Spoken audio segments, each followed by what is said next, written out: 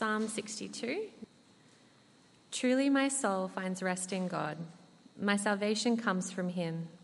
Truly he is my rock and my salvation. He is my fortress. I will never be shaken. How long will you assault me? Would all of you throw me down, this leaning wall, this tottering fence? Surely they intend to topple me from my lofty place. They take delight in lies. With their mouths they bless, but in their hearts they curse. Yes, my soul, find rest in God. My hope comes from him. Truly he is my rock and my salvation. He is my fortress. I will not be shaken. My salvation and my honour depend on God. He is my mighty rock, my refuge. Trust in him at all times, you people. Pour out your hearts to him, for God is our refuge. Surely the lowborn are but a breath, the highborn are but a lie. If weighed on a balance, they are nothing. Together they are only a breath. Do not trust in extortion or put vain hope in stolen goods. Though your riches increase, do not set your heart on them. One thing God has spoken, two things I have heard. Power belongs to you, God, and with you, Lord, is unfailing love. And you reward everyone according to what they have done. Let's pray that God would give us understanding of his word. Let's pray. Gracious Heavenly Father, Lord, we long that this testimony of the psalmist might be ours in all the ups and downs of life. And so we pray, Lord, that today you might teach us from your word. Help us to understand it properly. Help me to explain it clearly so that together we might live trusting in your grace and experiencing your love and power through Jesus Christ our Lord. Amen. Well, the thing about life is that you only actually get one go at it. There aren't any do-overs in life. There aren't any second chances. Life is not a story that you can kind of go back and edit if things start to go wrong. Life is not a computer game that you can save and reload if you make a mistake. And of course, we do make mistakes in life, don't we? And sometimes those mistakes are small and minor and easily corrected, and sometimes they're much more serious with devastating consequences. Opportunities squandered and successes undone. The kind of mistakes that can knock you off track and can even take away everything that you've been working towards and hoping for. And of course, one of the really difficult things about life is we don't even know which decisions we're making are the big ones or the small ones. When I was in my last year of high school, I remember that, as we were all obsessing over what we would do with the rest of our lives and where we might go to university or what we might do, one of my friends, he fell awkwardly during a game of basketball and ended up a paraplegic. A relatively minor decision to play a game of basketball at lunchtime turned out to be the biggest decision that he had ever made in his life. And that is what life is like. And so the stakes are very high, aren't they? And because the stakes are so high, the quest for security and certainty in life is so intense. It's part of every one of our lives. Every one of us is looking in all sorts of directions for the recipe to a secure and certain life. It's a fundamental need that every human being has. And we're all searching for security. And the psalm that we just read, Psalm 62, is going to help us because Psalm 62 is a psalm about security, about ultimate security. King David has for us some advice from 3,000 years ago about where it's to be found. And it comes to us as the word of the Lord today. Twice in our psalm, in verse 2 and in verse 6, David asserts, I will never be shaken. I will not be shaken. Here is a security that's not dependent upon some philosophy of the way that our world works, but upon the reality of God himself. And the stakes for David as he writes this poem are very high. It's very real. Here in the psalm, there is a power game going on a grand scale. In verse 3, David tells us that his throne is under great threat from prolonged assault. Perhaps this is a psalm that comes to David at the end of his life, towards the end of his life, or maybe it's to do with the many problems that occurred within his own royal family, of which he was the beginning of most. But whatever it is, he's perceived as being vulnerable, and he's under immense pressure. But the thing that I think really strikes me about this psalm is that the tone of the psalm, it doesn't match the circumstances. David here, it's not a psalm about him giving in to his anxiety or his worry. And nor does his poem have the kind of cheap optimism of someone who's buried their head in the sand and is ignoring all the very real problems that he faces. Instead, Psalm 62 has an atmosphere of poise and peace, of stability, the kind of poise and peace that I wish I had when I face difficult circumstances in my life. And I think that we'll see that as David speaks, we'll realise that he has very real reasons why he can say, I will never be shaken. Now, let me just point out to you how this poem works. It's all there in the outline that you might have received as you came in, because it is composed quite brilliantly.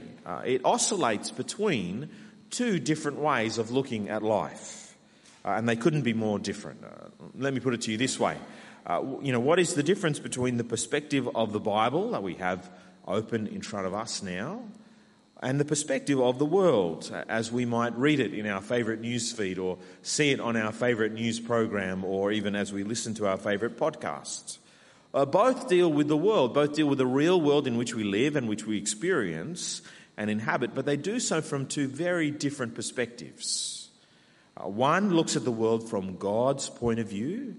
It affirms that God exists, and it tells us about his character, and assures us that the only certainty that we can have in life is God's existence and his character. But the other point of view that comes to us and that we so often hear and read about is the point of view that looks at the same world but entirely from a human point of view, that imagines that there is no God, or that if there is a God, he's a vague creative force who stands at a distance from humanity, uninvolved, who carries no weight in the affairs of this world, and that even if he does exist, he can be safely ignored. The point of view that we learned about last week in Psalm 53, about which that psalm had some very unflattering things to say. But what Psalm 62 does is it alternates between those 2 points of view. And in doing so, it shows us these two very different ways of looking at life, and therefore two very different securities that arise. So you can see them, as I said, in the outline. There's kind of 5 paragraphs or 5 stanzas, to use the right language, because there's English teachers in the room. And in verses 1 and 2, in verses 5 and 8, and verses 11 and 12, the beginning, the middle and the end, we see God's view on where security is found.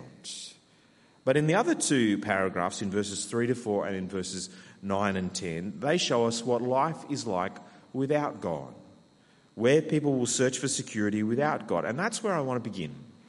Let's start with security in a world without God before we look at security in a world with God. Because verses 3 to 4 and in verses 9 to 10, we have, I think, 2 creeds that dominate human society when God is absent. And so the first one is in verse 3 and 4, and it's the creed of power, survival of the fittest. Verse 3, how long will you assault me? Would all of you throw me down, this leaning wall, this tottering fence? Surely they intend to topple me from my lofty place. You see, David knows that he has enemies and that they're out to destroy him, and that the feeding frenzy has taken over. He's perceived as weak, and so all his enemies have come swarming in with their knives thirsty for his blood. They perceive him to be a tottering wall, a leaning fence. That all they need to do is give him a little push and he will fall over. And so they attack him in numbers. And that is very typical of a world where God is ignored. And so, yes, even though they affirm their loyalty in public, in verse 4, with their mouths they bless, But actually what they say is very different to what they plot. In their hearts they curse, and indeed they take delight in lies, David says. And so it's law of the jungle. It's dog eat dog. Evil is always envious of strength in others, but it doesn't usually attack strength, because evil is so ruthlessly competitive. It's drawn to weakness as a shark is drawn to blood. And we see that all around us in our world. We see the weak ganging up on those that they perceive were once strong but have now grown vulnerable. You see it in the school playground. You see it in the back rooms of politics and business. Because if there is no God, then actually the quest for personal security and the imagined power that it will bring is just unstoppable. There is nothing to prevent that dog-eat-dog mentality. And if you don't sharpen your knife, then you'll become the next victim. And so in that sort of world, you can't trust anyone, is the creed. It's just about power. It's just about survival of the fittest. But then in the fourth paragraph, in verses 9 and 10, we see another kind of godless creed at work.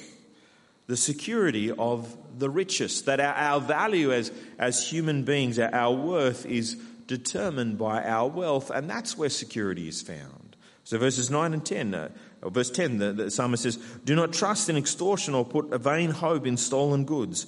Though your riches increase, do not set your heart on them."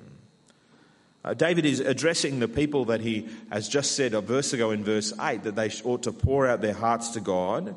And he's teaching them and he's teaching us through a warning that he gives. And what he is describing is the way that people will very naturally live their lives. They will tend to put their trust in what they possess, their wealth, their capacity to make money, their property, their possessions. And you don't have to have a lot to imagine that having a lot is where security and certainty is to be found in life. And so David is showing us that power is going to be one of the great creeds of a godless world, but so too will be money. That extortion or ill-gotten gains or stolen goods or taking from others and making it your own, what he talks about in verse 10, will simply seem irresistible. It will be irresistibly attractive to us if money is our perceived, our imagined security. And David's warning is that if money is what we lean on in life, even though our riches increase, even though our money makes money, then what you're ultimately leaning on is nothing more substantial than a puff of air. Your hope is in vain. Literally, your hope is meaningless. The same meaningless breath of air that Ecclesiastes is so obsessed with. To make money the measure of your certainty in life, verse 10 says, is absolutely crazy. Something as insubstantial as wealth will never survive. And so whatever rank you have achieved, says verse 9, whether you be high-born or low-born, whether you be educated or uneducated, whether you be sophisticated or earthly, it's all the same. Human life is but a breath. It's just a puff of wind. And its securities are a delusion, a lie. And if weighed on a balance, all people are as nothing. Together they are just a breath, lighter than air. That's an extraordinary perspective, isn't it? It's so totally different from the way that we are so encouraged to think as we spend our lives in this world, as we look around us, to the people who are around us, or to the way that people are portrayed in the media, puffing ourselves up with our own self-importance, when David reminds us that we are really nothing more than a puff of air. I do like the story of the billionaire who died, and as the family came out from the will being read, all the journalists were gathered to find out where the money had gone. And so the eldest son was asked, well, how much did your father leave behind? And quite honestly, the son said, all of it. It's a desperate way to live and a desperate way to die, to put your confidence in money and to think that you have value because you have possessions. But you have to look after number one, and so we proceed to build our castle in the clouds and be as lowborn or highborn. We know we're in a world where without God, the creed is power and the creed is money. And I guess the final condemnation on these ways of viewing the world and viewing security is to see that actually in our world, security can only be found at the expense of others. It's only as I tear others down, it's only as I push them over, take what is theirs, that I can build myself up. Only then can I have security and certainty in my life. And even then, I better not lower my guard because everyone else is watching for their moment to do the same to me. And when you put it like that, what an awful way to live. What a desperately unhappy way to live out our lives. Surely there must be a better option than the ruthlessness of this world. And there is, says King David. For those human creeds couldn't be more different from what the rest of the psalm has to say. Once the God of the Bible is part of the picture, then actually an utterly different worldview emerges that couldn't be more different from the way that people in our world live. And just as there are two creeds in a world without God, there are also two creeds of a world with God at the centre. And they're both mentioned at the end of the psalm in verses 11 and verse 12. And here is a very different worldview. Verse 11, one thing God has spoken, two things I have heard. Power belongs to you, God. And with you, Lord, is unfailing love. And you reward everyone according to what they have done. I mean, again, just look at those two phrases. There is power, verse 9, power belongs to God. And there too is value in verse 10. Not our value measured somehow in the size of our bank balance or the worth of our home, but instead our value to God, a God who has unfailing love for all that he has made. And we do need to train our perspective to think biblically here and to put ourselves in the position of David and his confidence in God. Because firstly, he says that our God is a God of limitless strength. If you're looking in this world for power, well, you will not find more power than that which God already has. And that's the ground of David's confidence all through this psalm. The formula at the beginning of verse 11 there, it's an interesting one. It's kind of a common form of a solemn declaration. One thing has been said, twice I have heard it. It's a literary way of saying, this is certain, this is sure, power does belong to God. And that is why David was so free to describe God as a rock, as a fortress, as a refuge earlier in the psalm, as his salvation in verse 2. And so into the human power games in which David is himself thrust and struggling and caught up in with his throne under threat, David introduces this new reality that ultimately power belongs to God. That ultimately he is the one to whom all power belongs. And that's why he can say at the beginning of verse 7 that when his honour is called into question, he depends on God. That his salvation and his honour depend on him, that God is the one who is his mighty rock.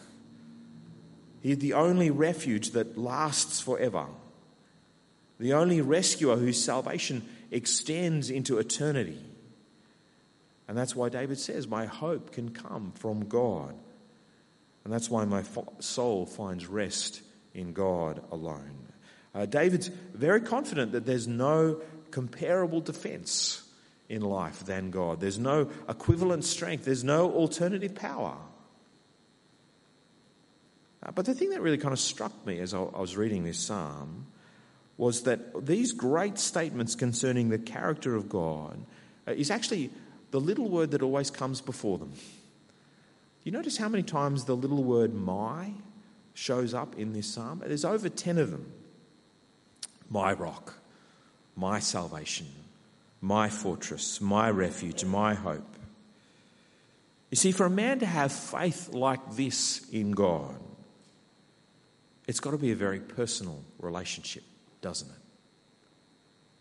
In fact, just like last week, at its heart, Psalm 62 is actually a psalm about our relationship with God. To David here, God is not just a God who is kind of out there, who's distant and might one day do something in my life. No, David has moved far beyond that view of God where God is somehow remote and uninterested in him. Now he understands that God is a God who is intimately involved in all the details and the circumstances of his everyday battles. And when you get to know God like that, when God is taken into the very heart of your life, when you start to pour out your heart to him in prayer, when we start to call on him for his grace and for his help and for his strength, when we begin to talk to him when we begin to talk about God as my refuge and my strength and my fortress and my foundation, well, then we've begun to understand what a real and living relationship with God looks like. And against that backdrop actually comes verse 8. Verse 8 is probably the most important verse in the whole psalm for us. It's a wonderful little nugget of gold tucked away. Verse 8, trust in him at all times, you people. Pour out your hearts to him, for God is our refuge. See, this verse opens the door for all of us. There's no doubting that David is a very special guy in the Bible and in God's plans. But what verse 8 tells us is that what David is experiencing here in Psalm 62 is not something that is a privilege for a special few. It is something that every individual can experience. At all times we can trust in God because he is trustworthy. At all times we can pour out our heart to God because he listens and cares for us. And at all times God is our refuge because he truly is the only source of limitless strength and ultimate security. And it reduces all the world's empty glory to nothing more than a puff of wind. Our God, a God of limitless power. But then there's also the other side of that. The second creed, because equal to God's power is his love. He is a God of unfailing love in verse 12. And so our value in this world is not the sum total of our possessions or our achievements or our accomplishments. Actually, that's a too small a way to measure any individual's value. Our value is the value that the unfailing God, the unfailing love that God of limitless power shows to us. It's our value in his sight that far eclipses any worldly measure of value. And this dependable love of God is the way that God expresses his power. That's the extraordinary thing about God. It's possible to imagine, isn't it, a kind of God who is of limitless power, making the universe, creating all things, and then setting everything to run, a God beyond our comprehension. But for that God who has such power to be the kind of God who commits himself to individuals, to love those that he has made, who speaks to us and speaks to us the words that we need to hear in the various situations in our life. A God who binds himself to promises and then keeps those promises. Well, that's a love that is trustworthy and reliable, like no other love that we will ever find. And it's deliberately contrasted with the false friends of verse 4 who bless with their mouths but curse in their hearts, and who when the back is turned will stick the knife in.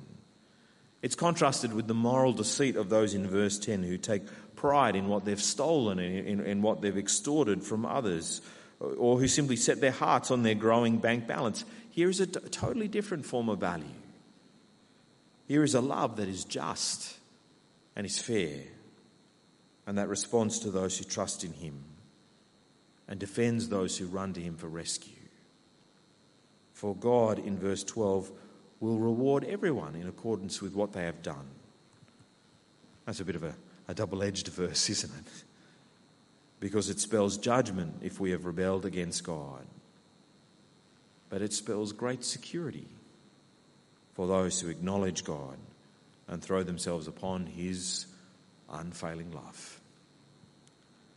And so the testimony of King David is that our souls can find rest during appalling struggles.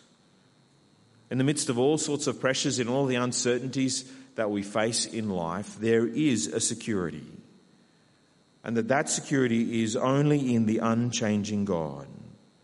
He is the one to whom power belongs, and his character is a character of unfailing love. He can always be depended upon to keep his promises, and he never goes back on his covenant word. And so really, the question becomes, where can ultimate security be found? In the end, these are two very different ways of looking at life, aren't they? In which one of them will ultimate security be found? In the dog-eat-dog survival of the fittest, wealth goes to the winner view of our world, or in the God who is strong and loving in equal measure? But the creeds of godlessness and worldly power and wealth are very powerful and they're very seductive. They're like gravity. They're like an unseen force that's always at work upon us. They're the default setting of every human being. We feel rooted in a world where power and money are, and so on, they're just accepted all around and they're strived after by all. And in a psalm like this, when David speaks of his hope and confidence in God, it just feels like another planet, doesn't it? Isn't it all just wishful thinking? Isn't everything that David kind of has to say here just kind of religious nonsense for those who haven't got what it takes to survive in the real world? The idea of power and love working together, it sounds attractive, yes, but is it really practical? Is it really possible? I think it's very easy to read Psalm 62 and go, yes, it sounds wonderful, it sounds very attractive, but it's just not realistic. It's just not reliable. And so I'll stick to the tried and true methods that work in our world today. Except, of course, there is a man in history who demonstrated that this is the very character of God. Limitless power and unfailing love. A man who could stop wind and waves with a word. A man who could give sight to those blind from birth. A man who could feed thousands from a little boy's packed lunch. Who could raise the dead to life. A man who had limitless power. And yet, how did he choose to use that power? By combining it with his unfailing love. So much so that in the end he was willing to give himself up to the most horrific of public executions, to die on a cross, so that we might be justly forgiven by God, so that we might find rescue and rest and a rock to build on and a refuge to run to and a fortress to hide in and a hope for eternity. You see, there is a man in history who is a man of limitless power and unfailing love, the man who is God, the man Jesus Christ. And it is the person of Jesus Christ in history that grounds Psalm 62 in reality, that actually keeps it from being just kind of wishful thinking that is broken down just by the harsh realities of our world. No. There was a man who stood against the harsh realities of this world. And by his death and resurrection, we cannot ignore Psalm 62. and just go back to our newspapers and our news feeds and our podcasts, and back to the godless worldly creeds of survival of the fittest and security of the richest, and imagine that those things will truly bring us ultimate and lasting security. God has broken into this world to reveal himself in a way that we can understand and cannot ignore. And it is at the foot of the cross that we see this is true. But we also see something else very strange. We see something not in the contrast between the godlessness of our worlds and the godly creed of Psalm 62. That we can easily see. Instead, it's at the cross that we see the strange similarity between the two. Because in our world, in the godless creeds of our world, security is only found at the expense of others. And that's what condemns it. But in the gospel of the Lord Jesus Christ, it's the same. Security is only found at the expense of another. Only he was the one who loved us enough to willingly die for us. He was the one who was willing to be our security, to be our hope, to be our refuge, to be our fortress. His sacrifice, where he gave up his limitless power because of his unfailing love, was a choice not to tear others down, but instead to give himself up so that we might have the ultimate security that David is talking about here in Psalm 62. It is only through Christ that anyone can have ultimate security. And of course, we know this to be true, don't we? We know it to be true. We've seen human power evaporate. We've seen kingdoms fall and financial empires crumble. We've seen the powerful brought low. We know that they are not ultimate security. But only in God and his Son, Jesus Christ, is there unchanging, limitless power and the promise of unfailing love. And so he alone is our rock. He alone is our salvation. He alone is our fortress. And it's because God is God, and it is because Jesus is the one who died for us, that those who trust in him can say, I will never be shaken. Let's pray. Glorious Father, may these words be not just the words of a human being to us, but might they be your words written on our hearts. Lord, where we have followed the creeds of human power and wealth, Lord, we do pray that you would forgive us. Have mercy on us, Lord. Please do not leave us relying on things that do not last. Instead, Lord, we pray, teach us your ways so that we might rely on you, your limitless strength, your unfailing love that we have seen at the cross of Christ. Help us, Lord, each one of us, to go away from this place today rejoicing that you are God, our only fortress, our only rock, our only salvation. And that we might know that because of the mercy that you have shown us in Jesus Christ our Lord, in whose name we pray. Amen.